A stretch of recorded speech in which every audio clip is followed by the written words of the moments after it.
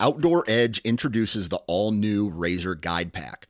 Coming in at 12 ounces and in a premium wax canvas roll pack for compact storage and travel, the Razor Guide Pack is 7 blades in total, including a 5-inch replaceable blade folding knife, a 3-inch replaceable blade caping knife, and the flip and zip saw for wood or bone. Whether you're hunting the back 40 or chasing game deep in the backcountry, the Razor Guide Pack has it all. For more information, visit OutdoorEdge.com.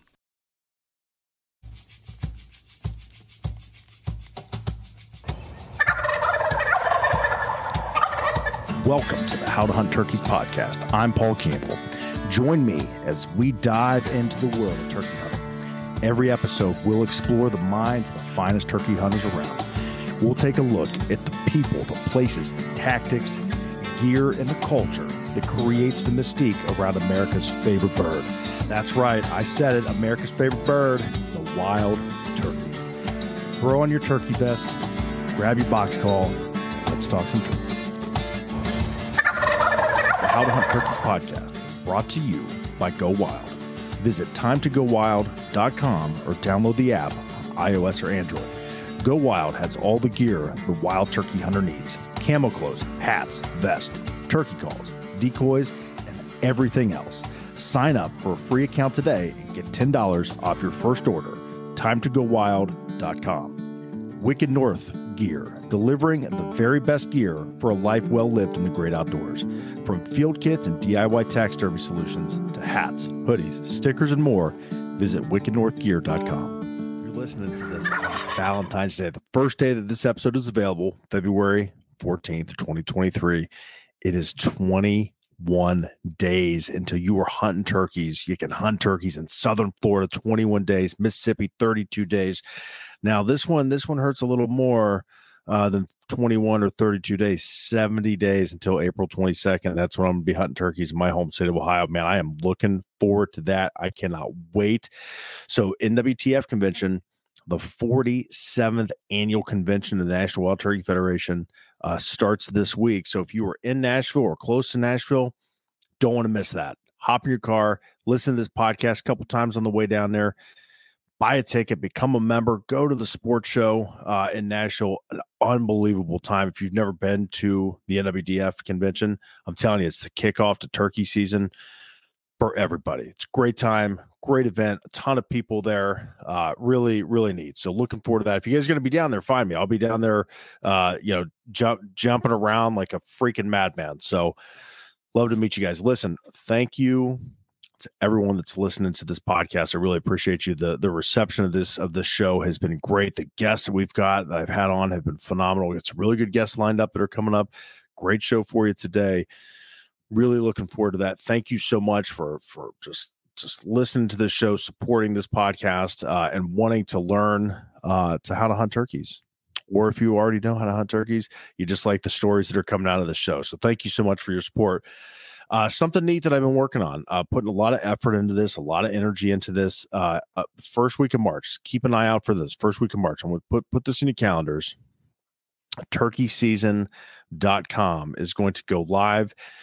You can check it out on Instagram. I don't have a ton of stuff up there now. It's The Turkey Season on Instagram. But the website is going to be turkeyseason.com.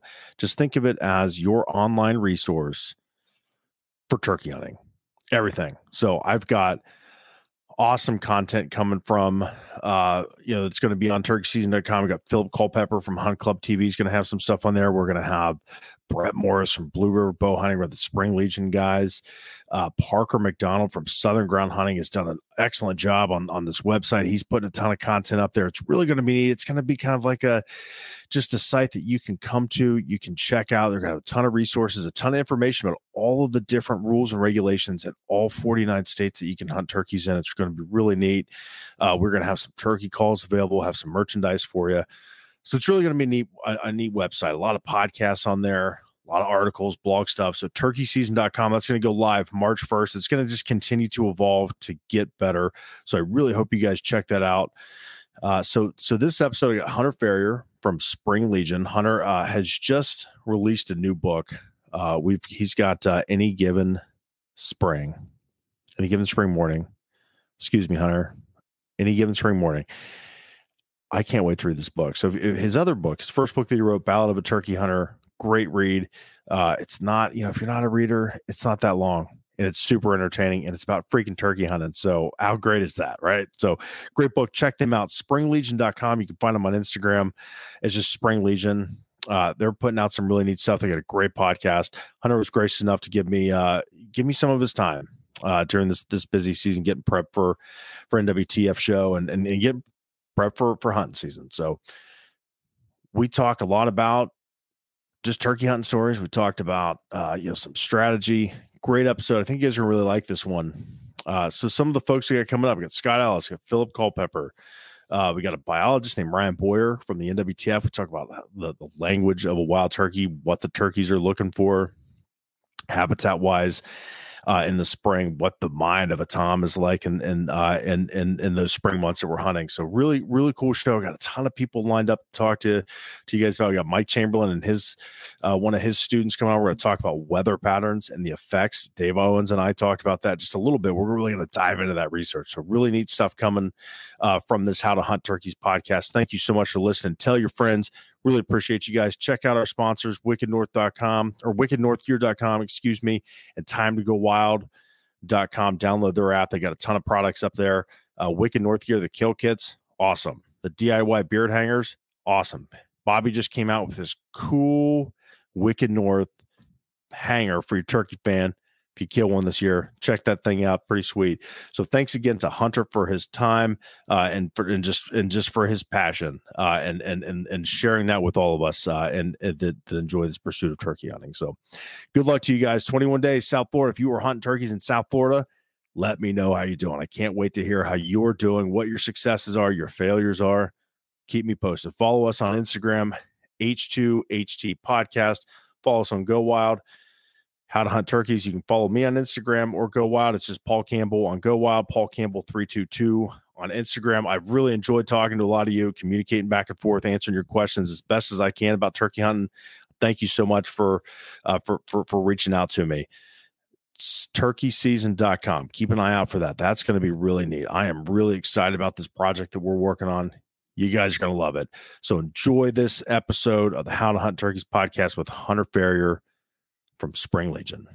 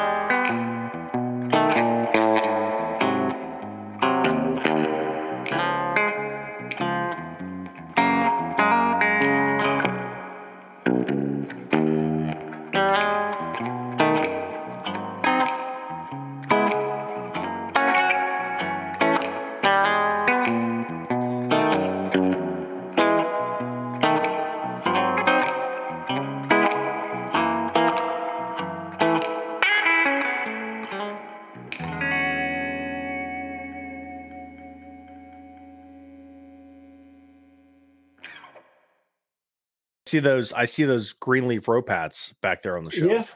Yeah, we just got to hold to some more.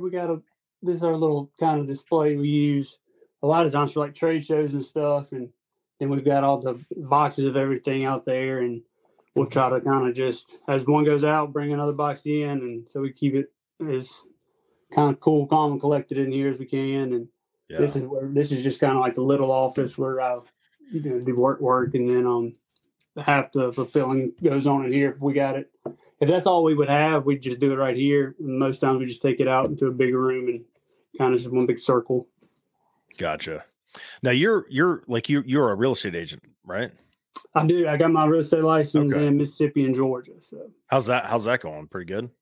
Good. If I could have a little more time, I guess. It's one of those things. Like I feel like I've gotten it.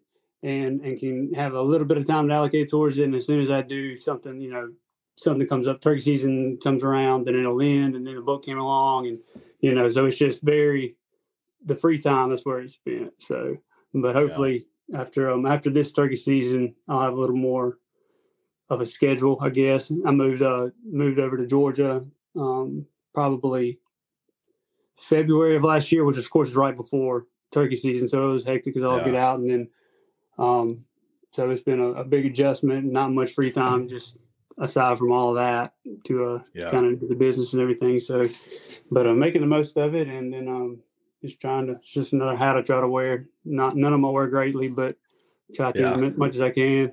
There you go. Now, when did you start Spring Legion? Was that you and Austin started that together, right?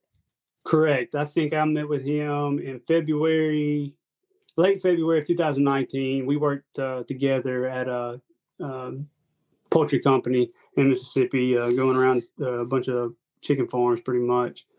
And naturally, of course, I met him one day before work before we went to a farm and went listening for turkeys down in New Hebron, Mississippi. And it kind of been on my mind in the middle of February, wanting to kind of start something, a way to represent a philosophy, more so to speak, for kind of the traditional ways of turkey hunting. Just kind of everything I'd seen, if you flipped on the TV or I guess nowadays YouTube or something like that, with the exception of a few. It just wasn't really kind of what I thought turkey hunting was. And it was just kind of not misrepresented. It was just represented on a broader scale in a way that I knew it to be, which wasn't represented on a broad scale at all. So it was just kind of on my mind to get something going. And I met with him and talked to him about it. And then we got back to listening for turkeys. And then, pretty much his mom had an embroidery machine. So we got to embroidering a couple hats in her guest bedroom. And then now, it's by the hundreds and thousands of them. So it's, it's just grown. And it's pretty much nothing has changed. It's just the same philosophy of just a way to represent turkey hunting, kind of the way that we know it to be. And just kind of really just paying respect to it and celebrating turkey hunting, because there's a lot of, I'm not gonna say a lot of like just folks out there that just are sole waterfowl or sole deer hunters or whatever, but like turkey hunting is one that talked about, I guess, and that's kind of a characteristic of turkey hunters, is to be a little quiet. So, if we can figure out some way to just subtly represent turkey hunters across the nation, we wanted to do that. And I think it has. So it's been a journey, to say the least. Yeah. What is like your philosophy and the philosophy of Spring Legion? What's the root of that? It's more so kind of a little phrase we use a lot. I don't think it's necessarily like our slogan or anything, but it's not subject to change. And that's what I think turkey hunters are. They're not necessarily those who adapt with, they adapt, but there's a big difference in adapt and advancing technologically and stuff like that. And, turkey hunting is a very special kind of tier of the outdoors, and always has been in my mind.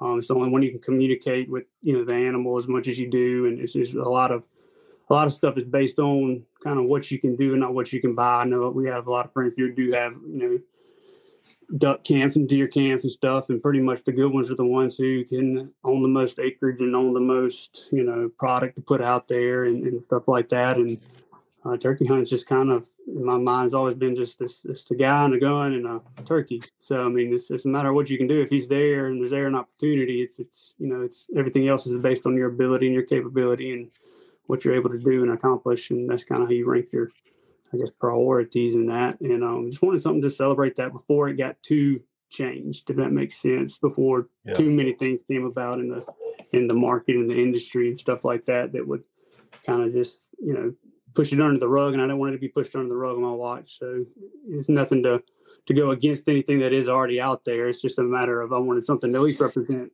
what I knew to believe it as. So we created it. Yeah. I think there's something very just intensely personal and intensely emotional for turkey hunters. And, and I think, and it's such an easy term, turkey hunter. Right. And I think there's just a small, when I say if there's 10 million people that turkey hunt, and I always say this, I don't mean it in any disrespect, but 9 million of them are deer hunters and duck hunters that like to just hunt stuff. And then there's 1 million of them that are turkey hunters, and that's it. Right. And so I think people get really protective about all of the hunting that they like, but I think for turkey hunters, it is like, I talked to Brent Rogers on one of these episodes, and he's like, it is woven. It's a thread of who I am as a person. And I think that's one thing that's really neat with turkey hunting that a lot of the other forms or styles or pursuits kind of, quite frankly, lack. Yeah, oh yeah, and turkey hunters are different. There's no doubting that, and I write about it a good bit. And I think the first chapter of this new book is just titled Turkey Hunters, and it is the difference in turkey hunters and those who just happen to hunt turkeys in the springtime. There's a big difference, and then it's just I'm not going to say it's a pride thing, but it's one of those kind of things. Like if I grew up as a turkey hunter and somebody who just happens to hunt turkeys in the springtime tries to relate us together, I'm like, well, I mean, there's certain things you don't get, and it's hard to explain them to you, but that guy over there, he's a turkey hunter. I don't have to say anything to him. He understands completely. I get it. I totally understand what you're trying to say. And as in this podcast, it's meant for people that are new to the pursuit. And I want them to understand like the culture and the heritage and just kind of the, like what you just said that surrounds, and in the intro of the show, I say the mystique around this bird compared to some of the others. And it's hard to explain for people. And I think the more you do it, you just like, I know exactly what you mean. Like I get it. Like Tom Kelly said it, Colonel Tom Kelly, the author, said it best. Why do you hunt turkeys? Well, because I have to. And you can't explain it really beyond that. And I've talked with other people, and it's just like, man, if I was afforded a deathbed in this life and it was during the springtime, I would crawl out there one last time if I could. And I don't know, like that's insane to say out loud, but I guess that's what it gets, that's what it comes to for a lot of people. When did you start hunting, like turkey hunting? Did you grow up turkey hunting? Oh yeah. No, I was in my dad's truck riding around with him while he went turkey hunting when I was like 4. So I think there was multiple occasions where he just left me in the truck and went turkey hunting and would come back either with or without a turkey, and I just had to sit there. And then he'd let me tag along into the woods without a gun, and I don't know how well that turned out. I hadn't heard many stories about that, so I guess it wasn't too good. And then I got to start bringing a gun. I shot my first turkey, I think March 11th, 2000. I was 7, and then I was hooked from then on. And it was one of those things, like he told me I was going to be kind of welcome me into the kind of the lineage, and you're a turkey hunter for the rest of your life. And it wasn't long after that I figured out kind of what that means. Like once you're in it, you're in it. There's no turning back. This will consume your mind for the rest of your days, 365 days a year. It doesn't change at all. And that feeling hasn't changed at all since then. And now I'm 30, so there is no difference between that feeling and the feeling of, I think my last turkey I shot was in Michigan last year. No different. Yeah, that's great. I won't talk about me too much, but like I was 25. I didn't grow up in a hunting family. I was 25 before I started. My dad had just died, and man, my life, the economy was terrible. Like 07, it was just really bad. And personally, and for all of us in this country, a lot of people were struggling. And a friend of mine who did grow up hunting was like, "Hey man, do you want to go turkey hunting?" And I was like, "What the hell's a turkey?" I honestly didn't even know that was a thing. And so I bought like the cheapest Walmart camo you can get. You know what I'm talking about? It's like that real thick cotton stuff. It doesn't breathe. It's just it's like $10 for a pair of shirt and a pair of pants. And I borrowed a shotgun, and I had no idea what I was doing when I went out there. I was just a complete idiot when I went out there, and I heard a turkey gobble like the third day we were out there, and I was like, oh my God. I mean, something in my mind, like my brain just melted down, and I was just like, I have to see that. I have to see that animal. I have to touch it. I have to shoot that. I was like standing up, like in a panic, like what just happened to my mind. And I can never, like looking back on it, it was really kind of neat that I got to experience that as an adult that's, fully aware of like my life just totally derailed, and it derailed, I guess in a good way. And that's something it's been all downhill. I've talked about it with I think on our podcast before, not long ago, was I was on there with my brother, and we don't necessarily know of a time when we didn't turkey hunt, so it's a little different for us to relate to those times. But at the same time, like I have friends who did not go turkey hunting until they were 25, 26, 27 even, and just seeing them, their mind just like click. It is really cool, because we didn't, like, I don't necessarily remember that moment, but I know that it happened. So it's one of those things where I can see that happen. That beats, I would rather that happen 1,000 times before I shot another turkey. Being able to be there and be part of that and relive it, because it gives you a chance to relive the wonders and the stuff that you kind of take for granted, that like, I know a turkey wouldn't do that, but then wondering, why can't we do this? And I'm like, well, forgot you don't know. This is, this is a good time, like I get to talk about it and think about it and hear what they think. And sometimes, you'll learn more from somebody who hasn't been turkey hunting because of the things that have been just hardwired into your mind that, that you kind of just overlook and just not take for granted, but you just pass by and start doing it this way. And, they don't necessarily ask why turkey's gobble sounds this way, but like, why did he gobble? And that's it. And you're like, I didn't think of that part. I'm thinking of which way he was headed and all kinds of stuff, how we can get on different elevation and stuff like that, any barriers between us. And they're wondering, like, why did he just gobble at that? That's all they can think about. That's kind of their stepping stone. So you got to retract back and think about it. And, that'll make you think harder and think more and think more in detail and stuff like that. And some of the little things that you tend to overlook is most important. It's fun. It's funny that you say that. Just, when I was asked to do this podcast, I was like, yeah, absolutely. I love to talk about turkey hunting. And then I was talking with the guy that we do, the co-host of my other podcast, Andrew Monson. I've taken him turkey hunting twice, and he's not heard a turkey gobble yet. It was just, other than maybe like really far away, he hasn't been in the game, so to speak. And I was telling him, like, man, I don't know what I'm going to talk about. Like, I can talk about turkey. And he just listed off like 40 things that he wants to know as a new turkey hunter. Then I'm like, oh yeah. Yeah, no, that makes sense. And it's just stuff that like you learn from, you learn from experience, and you overlook it. And it's funny in your book, and I'm going to reference your book, Ballad of a Turkey Hunter. You have in here, how do you get knowledge, experience? How do you get experience, failure? And that is like without a doubt the best way to learn in the turkey woods. Oh yeah. And it sucks. It's like the hardest way to learn, but I think it's the most valuable. So, I mean, as you start, especially as an adult onset hunter, if you will, turkey hunting, that failure is going to come a lot. And so I guess for you, I mean, as you get better as a turkey hunter, and I think, once you become an adult, you're more aware, you've got experience. So what were some of I guess kind of the really easy, like hard lessons that you learned from failure in the turkey woods? That's a big question, man. I mean, I'm still, like, I learned probably just as many last year. Every year. Yep. Yeah. I mean, it's one of those things. Let's see. I can think right off the top of my head. I sat in a place I should not have sat last year and had plenty of time to move backwards. I was just hunting in a steeper terrain than I'm used to in North Georgia. We don't have that in Mississippi. So I kind of positioned myself to shoot over the kind of the horizon, trying to talk a turkey, down what I would call a hollow, but really it's kind of like a valley up here. They're a lot bigger. Talk him down and come back up, and it was the middle of April, and it looked like January out there.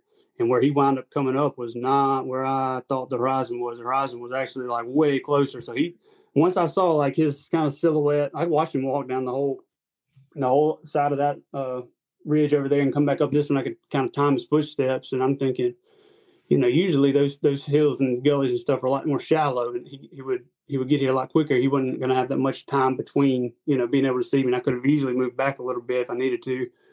But thinking I'm back in Mississippi and like, it's going to be but a split second. He's going to be down there. You might can swing your gun, but you can't move back a trigger two. And when he went down, I could see like where I thought I could stop seeing him is not. He just kept walking and kept walking. I'm going, that was a middle ridge I was looking at. The one he's going to top is actually 8 yards in front of me. And so I just had to sit there and just hope I pinned him right. And he popped up about 3 inches to the, he popped up 3 inches to my right. And it was like, that was enough. I could not swing over that fast. He was up, down. And I was like, that was gone. Should have known. But you're just standing there going, what's that? I said, I get humbled left and right, even now. I mean, you'll never be better than every turkey, and there's always going to be a turkey out there smarter than you. If he's not smarter than you, he's luckier than you, and you gotta outwit him in every fashion, form, everything you think of. And some days ain't your day. Yeah, it's as the more I turkey hunt and the more success I have and the more failures that I have, when you're in the game and you're going back and forth and you walk out empty handed, those are some of the best hunts. Where it's just like where the turkey wins and you're like, I watched this turkey for 3 hours and he just worked me over, man, left and right. And I mean, don't get me wrong. I love shooting turkeys as much as the next guy, but those hunts where you get a master class about sucking at turkey hunting at the hands of a wild turkey, those are the best, man. Those are the absolute best. Because you walk out, I have the biggest smile on my face. I'm like, man, that was freaking awesome. People are like, did you catch anything? I'm like, okay, no, but it was still awesome. It doesn't, so. And that's good stuff. And I related back to deer hunting and duck hunting, which I used to do a lot of both. Time is kind of thin now, but if you go deer hunting and don't kill anything, all I can think of is like you just sat in the cold instead of the hot. And then duck hunting's kind of the same. You just woke up a lot earlier to go eat breakfast instead of sleeping until 9 to eat breakfast if you didn't kill nothing. But I know there's always solitude and just kind of the camaraderie and stuff to all aspects of the outdoors. But turkey hunting, a lot can happen and you not kill a turkey, and it still be a good day. And then there's some times where it just works out perfectly and you're like, I just drove 11 hours to shoot one in 40 minutes. I wish it would have would have went differently, but at the same time you get to thinking back, I earned this one. It might not have been today, but I got to think back to those 13 straight days where I got my butt whooped, and and just to find him on this one day, when they read the script and you just happen to get on them on the roost and they like the sound of your call better than the hens they hear on the other side, and it pans out, you're like, I hate to, you can't ever call it easy because you get to thinking about the 2 weeks you spent prior just getting your butt whooped, and it's a lot of hours go into not killing one just as much as killing one, and it makes it worth it. But it also at the same time you go in there with the mindset to learn, and it's one of those things like you strive for perfection, but I hate perfection. Like I hope I am never perfect because that means there's nothing left to learn. There's nothing left to do really. In anything, not just turkey hunting. I like the thought of never being perfect because there's always something out there you can learn, someone that's better than you, something to strive towards. And turkey hunters will always be inferior to the bird, I think, when it comes to wits and intellect. I took a really good friend of mine. He had never hunted before. I took him on his first hunt. It was a turkey hunt here in Ohio, and I had drawn a lottery hunt at a wildlife refuge here in northern Ohio. And I take him out there and we don't, you can't scout this place. It's because it's closed to human traffic except for the hunt. And so the morning of the hunt goes out and I had just looked at the OnX map and that was it. And I'm like, we're just going to start, we're going to start here. Yeah.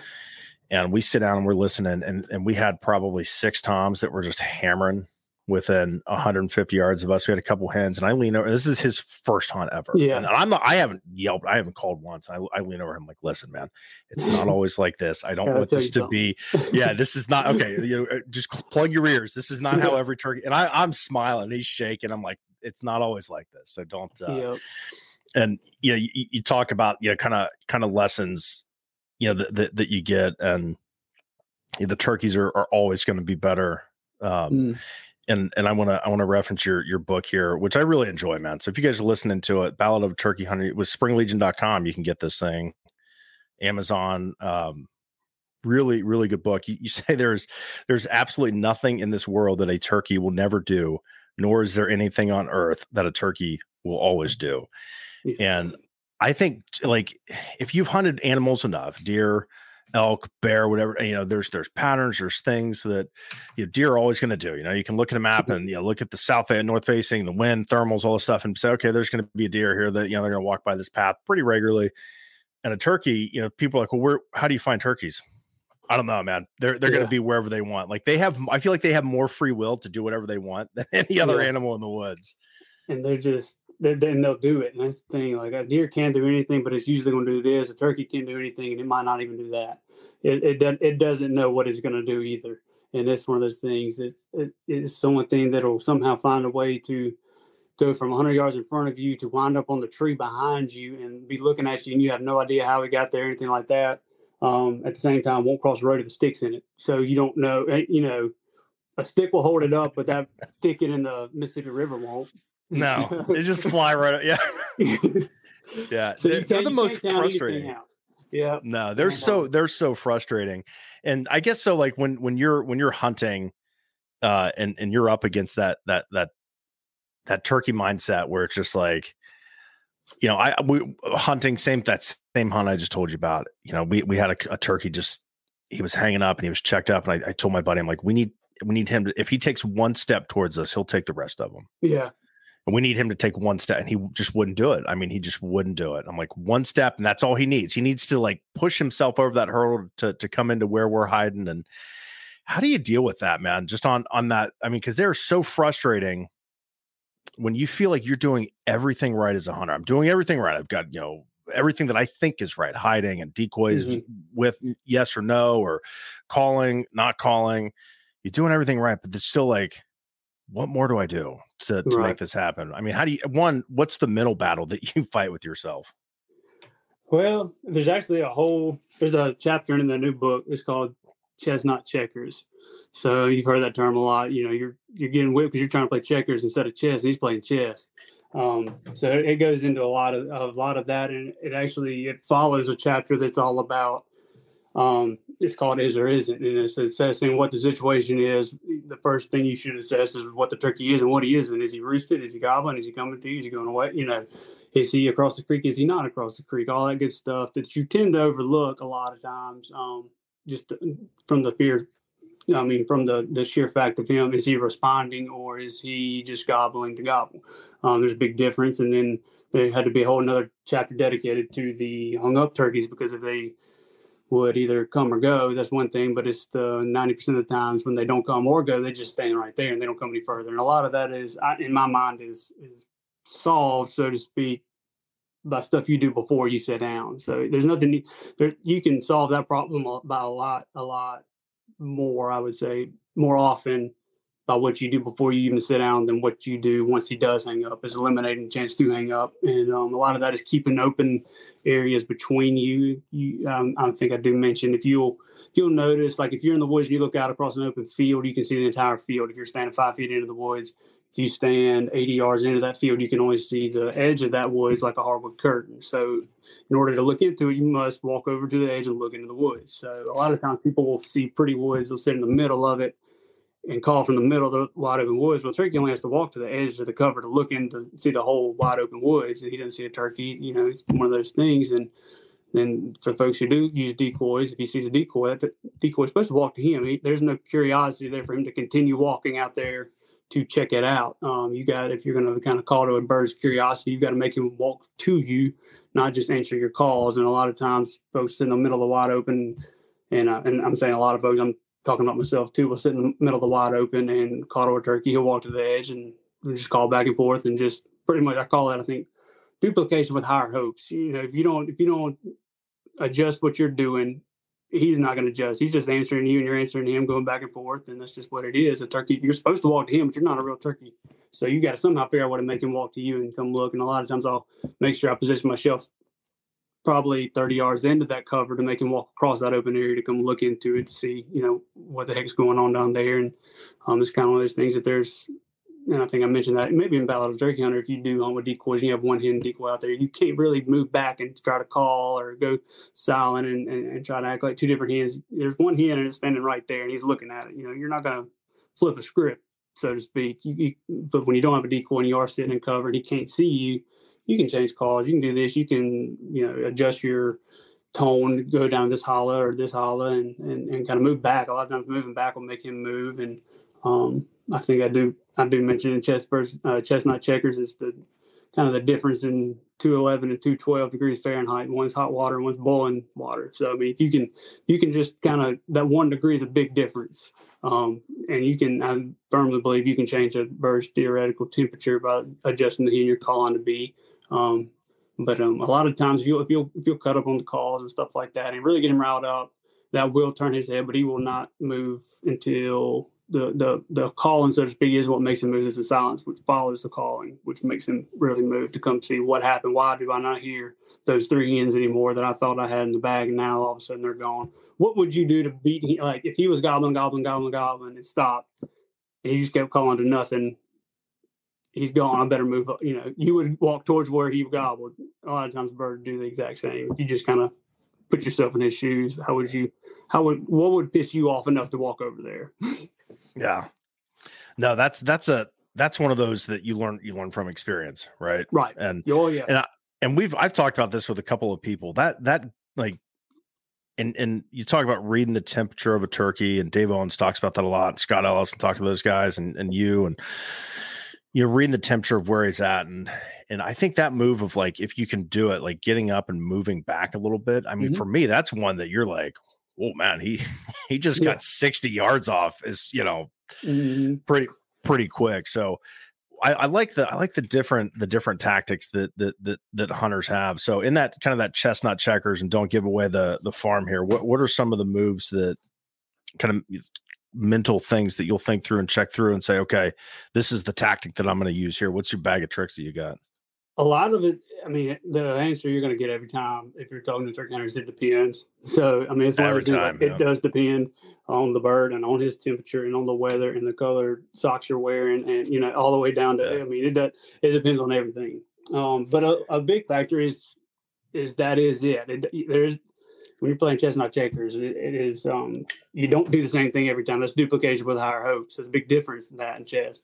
So I think I do reference a bird I did wind up shooting this past year in Georgia, courtesy of luck, timing, and the prerequisite hours needed at a nearby aviation program.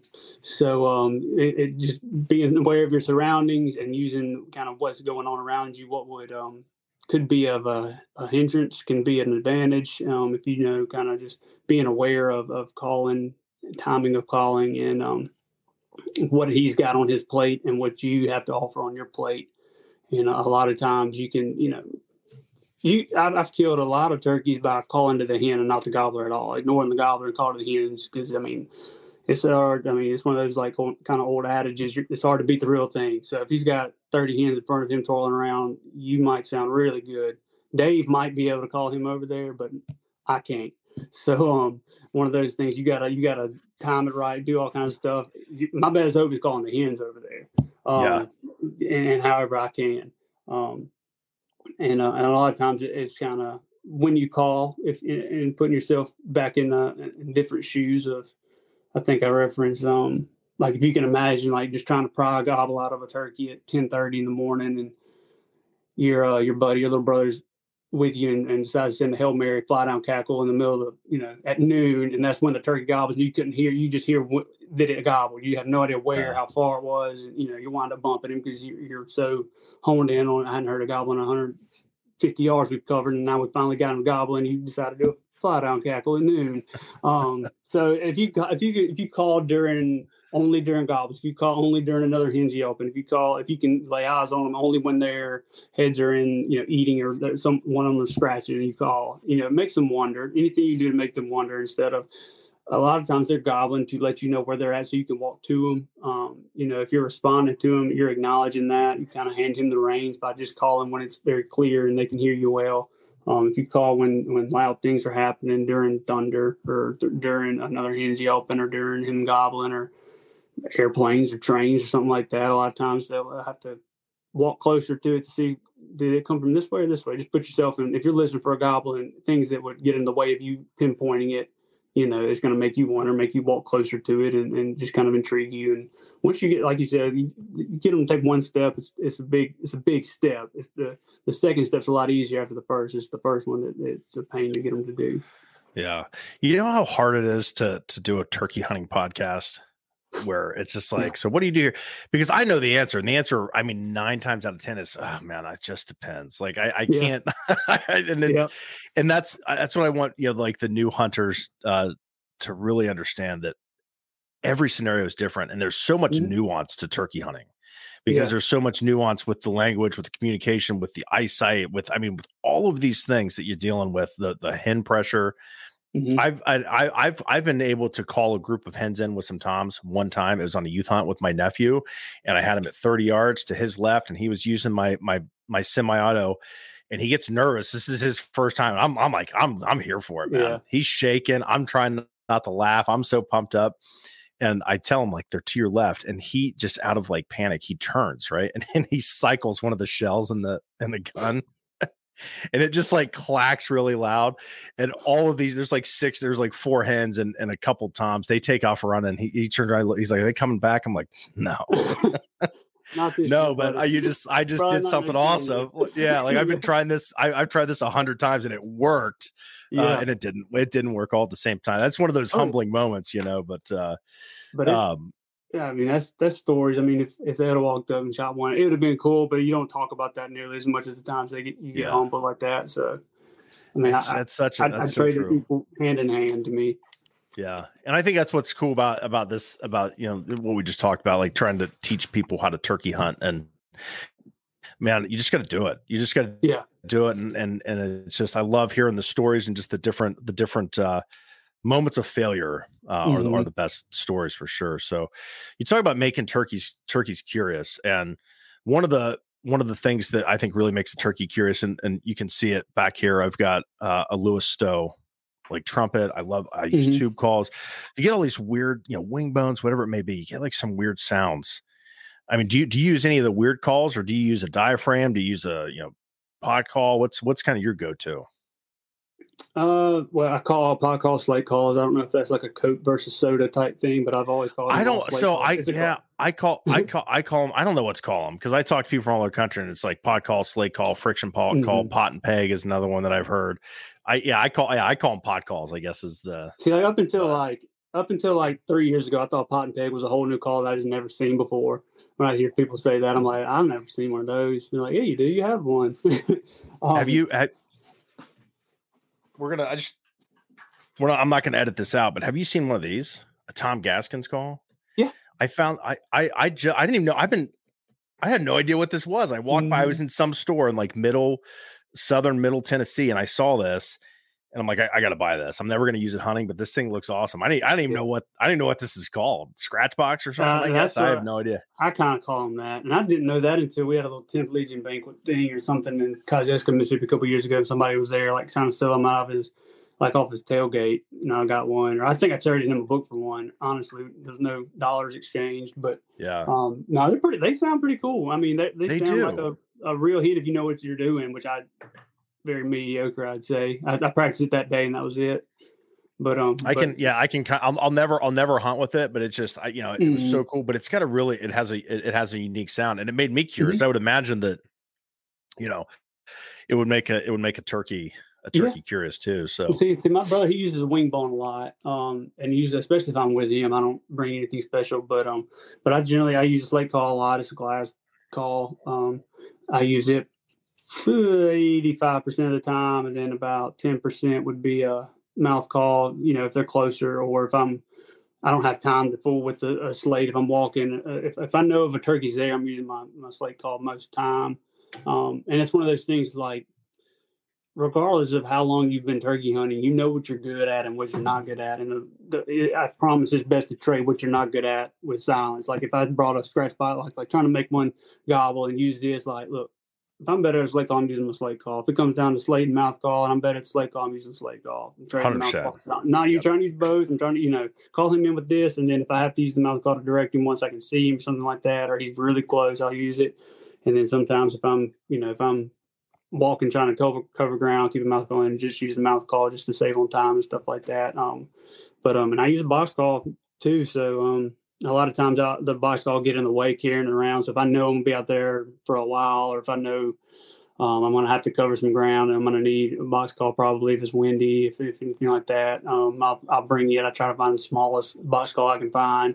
And a lot of times, one or the other will work, and when the other one doesn't. And I think a lot of times you don't really need more than one call, but it's good to have two or three. You don't need 9 strikers. You need one, but if you have 2, sometimes that does make a difference. So it's kind of it's preference, and then and trying to find one. And then I don't have like a coyote thing, or I do have an owl call I take with me sometimes.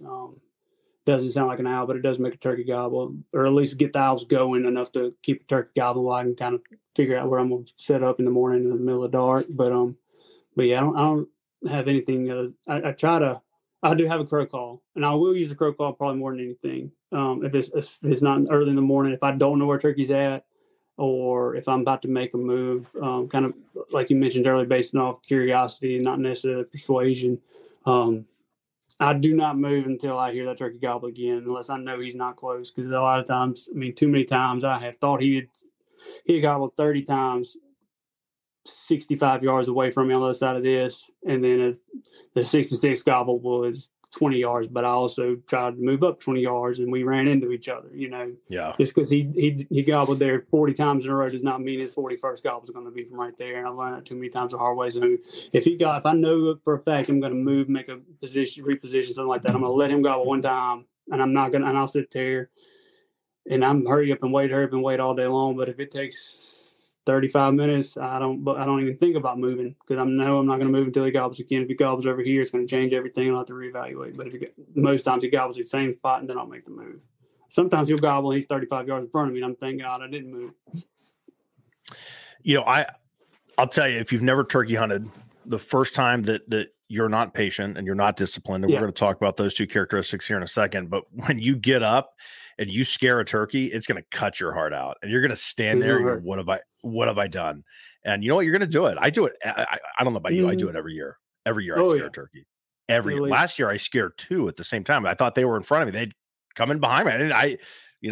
And I stood up to move forward, and they're and they're just two toms took off, and I'm like, oh, I just sat right back down. I'm like, you know what? I'm gonna hate it myself for a few minutes and then get back. So, you know, one of the questions that I ask people all the time, what's a good 60 seconds or less, and we'll do that at the interview. Give me your best advice, for a new turkey hunter, and it's always, a lot of it is patience. Patience kills turkeys, and it's also and I just mentioned it, the overlooked characteristic that I think is more deadly is discipline. Mm-hmm. And that's a big thing for people, just as human beings in life, but being disciplined to say, okay, I'm going to sit here for 40 minutes or however long it takes and not do anything. I'm literally just going to sit here and I'm going to be inside that's a tough thing to learn. Yeah. And failure is the best way to become disciplined. So don't do it one time and see what happens, and you'll get a little more discipline next time. Yep. And that's one of those things. It's like that little, the devil and the angel sitting on your shoulder, and there's the devil's like, go, you can move, take your boots off, start crawling, and it's just the angel. Like, you should sit there. You're going to be okay. Yeah. That's the Spring Legion angel, man. Go ahead for real. No, that's definitely a thing. And it's hard because, like we said earlier, it's hard to be disciplined because there's nothing a turkey will always do and nothing they will never do. So it's kind of, what are you doing this for? If you know he's not going to necessarily, he might not do that. Well, he might not, but he might do something he never done before, and he might never do it again. You don't know. So it's one of those things. Just it's kind of just a rules of thumb. Like until he gobbles again, don't move. You can move, and it doesn't matter. That'll all depend on the situation where you move. But don't move until you know exactly where his feet are, because that's going to probably adjust where you think you're going to move to. Where you've been planning on moving to, if his next gobble is not where you thought it was going to be, that's one of those, something he'll never do and always do. Usually is not where you thought, and then that will readjust what you do next. But if you've already moved, then you got to do it again, and now he's up to your left and you can't go back. So you would have stayed, kind of deal. Yeah, and that's where that crow call comes in. That's where, I never thought about this, but I saw Lake Pickle from Primo's and his buddies turkey hunting on, I think it was on one of their YouTube shows. It's like 1 p.m. The guy rips out an owl call, and I'm like, oh yeah, that's smart. They don't care what time it is. But a big, I don't like to use the crow call is easier to carry. Is the only reason I do that instead of an owl call. If you have a box call, you're trying to just locate a turkey, or especially if you know of a turkey and you just can't get him to gobble. Like I said, if I have to sit there 40 minutes till he gobbles, if it's 12 o'clock and he's loafing around, like, there's really no reason for him to gobble. So I don't know what I'm waiting here for. But if you call, it's like, here's one of my cards. I'm sitting right here, and this is where I'm at. So now you have that knowledge, and you're not going to readjust his way of thinking of being a different hen or something like that if you do move and try to restart a scenario or something like that. But also, he's not going to approach a crow call. He can be hung up for an hour, and you can be calling back and forth, and then whatever you called last, or if you call and then go silent, that might make him walk to you. So using a crow call or something like that to locate a bird, or just to get a better idea, a mental visual of where he's at. If you'll use something that's not necessarily a turkey sound, see if you can get a gobble, I would much rather prefer that than calling and have him answer me as a turkey-to-turkey conversation, because then he might walk towards you, and you not know that. He's not going to walk towards the crow call, and he might not gobble at it twice, but he'll usually gobble at it once if you hadn't heard it all day. So it's one of those like phone a friends who wants to be a millionaire. You got it in your pocket, but you only get it once, so don't waste it. If you do, you don't want to blow your chance. Yeah, you don't want to blow your chance to chance to move. So, I mean, when you're in that scenario and okay, he just gobbled, he's been hung up for 45 minutes. He's not coming any quicker. He gobbles at a crow flying over, you know where he's at. What are some of the things that you're looking for to move to? Are you looking to move away, or and this is one of those like, well, it depends, play radio here. Are you looking to get closer? Are you using the terrain? Are you using the brush that's available to you? What are some of the characteristics that stick out in those scenarios? Yeah, the first thing I would assess is why he's not. Too many times I know when I was in college, I kind of had this just mental theory of like turkeys are the smartest things in the world. They just know where I'm sitting. They know not to come here. I mean, this is hunting on public land in Mississippi. I promise he's seen 5 people before opening day. It's one of those things. I mean, it's just a very heavily hunted area, and I too many times I get up and try to figure out what hung a bird up at 80 yards, and it was a freaking creek. Like, it wasn't nothing I was doing or not doing. He just couldn't walk through water. You know, it's one of those things. I mean, if I'd just known that, I'd have went around, and gone. But they will fly over the Mississippi River, if they wanted to. Swim through it if they need to, for a turkey that's not you. But no, a lot of times and I do try to utilize terrain more than anything. The turkey situation. Turkeys will hang up at nothing. They'll hang up at a shadow. I've seen turkeys go 120 yards until they got to a shadow they didn't like, and they'd stop and they would not cross that shadow. They'd walk back and forth like it was a fence. Not think, hey, you can walk over it. It's a shadow, just walk over 2 steps. You got it. Nope. They will sit there and act like it's a 6-foot fence.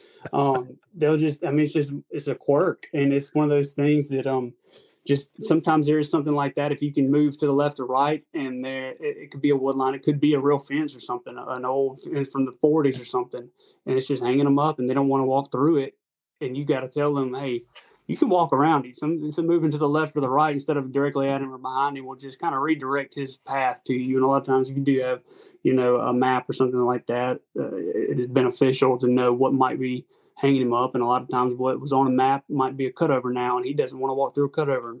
You can't really just rely on it. You got to kind of get where you can see it, or get to an area of higher elevation where he would have to travel up, or give him a reason to move, so to speak. If it's a clear shot between you and him, and he doesn't see anything between you, he knows you can walk to him as easily as he walks to you. So if you can kind of cloud his judgment on, well, what's hanging her up? Maybe she's trying to get to me too. Maybe I need to make it easier on her and come out here and see what's going on, and let her see me at least, because they want to be seen.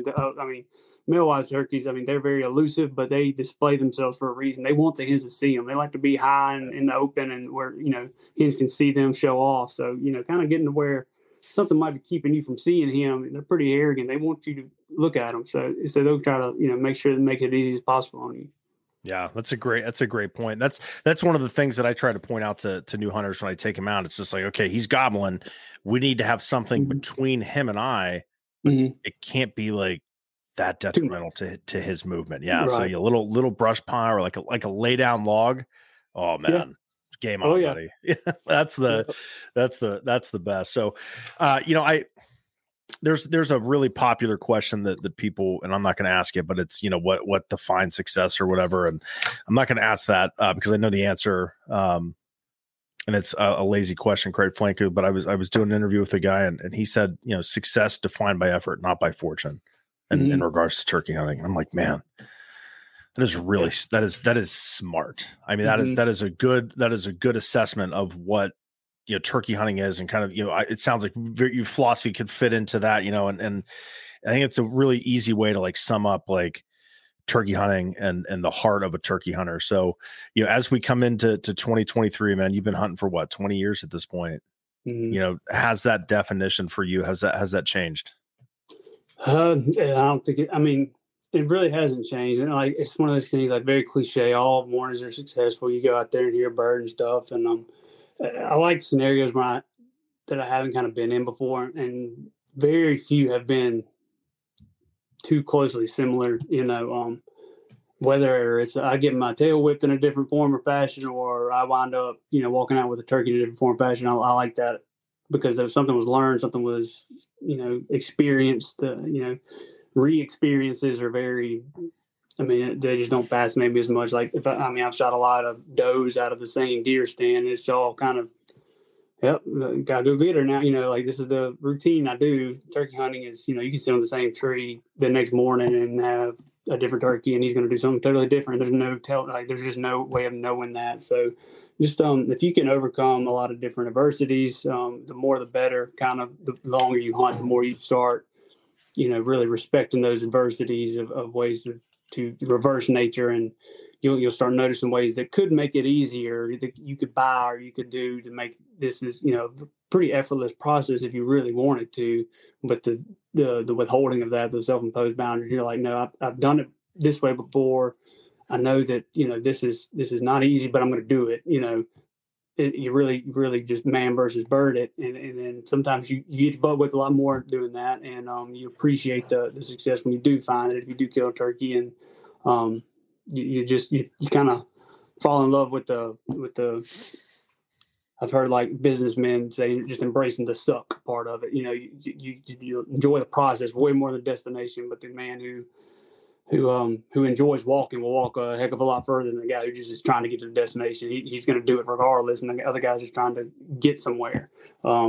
You'll collect a lot of success along the way because you enjoy what you're doing, and the bird over your shoulders is kind of just playing second fiddle. And kind of regardless, you would do it anyway. If there wasn't a bird up there to hunt, I'd probably still go and try to find one, even knowing that there wasn't one to even hunt. Just being out there and doing this and that, and you got the chance. If there's a chance, as long as there's a chance, you got it, and that's kind of what I try to, I think that's kind of where the addiction is really the root of it, isn't the chance. If it wasn't a chance, if it was automatic, if it was easy, I don't think I would enjoy it much. I probably wouldn't even hunt it that much. I think of it a lot like deer hunting and duck hunting and stuff like that, or, anything that's pretty, nothing's guaranteed, but it's a patternable kind of sport, I feel like. And, uncontrollables are there, but then the man versus bird, the width of a wild turkey are bar none. I think are just I could write 1,000 books on them and I couldn't cover it all because a lot of them I've yet to even learn. So that just the chance of failure is equal as success. Being out there is the striving to find out is really all it is. I just want to find out if today's a day or if it ain't, and how. Yeah, just want to find out. Hunter, man, I've really enjoyed this talk. Where can people find you on social media? Yep, you can find me on Instagram and all that good stuff. My personal handle is hunter.farrior, HUNTER.FARRIOR. And then we've got Spring Legion accounts on everything, and it's all at Spring Legion. And then everything else you can find on springlegion.com. We'll have the book, should be releasing first week of February. The new book, Ballard Turkey Hunter, is already on there. We got a bunch of new apparel. Some of the stuff is there. You got some live podcasts coming up for the folks in the South. What do you got those? Yep, we've got those February 8th in Auburn, Alabama. We're going to be there at Moe's downtown. Going to do a live podcast there that afternoon. I don't know the time. Then we'll go up to Nashville, I think February 15th, if I'm not mistaken, which is the day before the NWTF convention. We're going to be at Live Oak Bar down there in downtown Nashville doing a live podcast there, talking turkey and answering listener questions and live questions and all kinds of good stuff. We might have some special guests at that one, being in the Music City Hub. And then we will have another one in Starkville, Mississippi, which is where Seals and I went to college at Mississippi State on February 28th. So at Rick's, which is a place we spent many a night there when we were in college. So we went back last year with Lake Pickle and Jordan Blissett, two of our buddies, and we did a live podcast there and had a really good time. So we wanted to do it in more places this year. So that's what we're going to be doing. Very good. Yeah, those are always a good times. So Hunter, thanks for your time, man. Good luck to you in the Spring Woods and with Spring Legion and everything going forward, man. Absolutely, man. I certainly appreciate you having me on. Oh, and real quick, I'm gonna settle this for everyone listening. It's pop, not Coke. Oh God. Never heard of it. Thanks, man. See ya.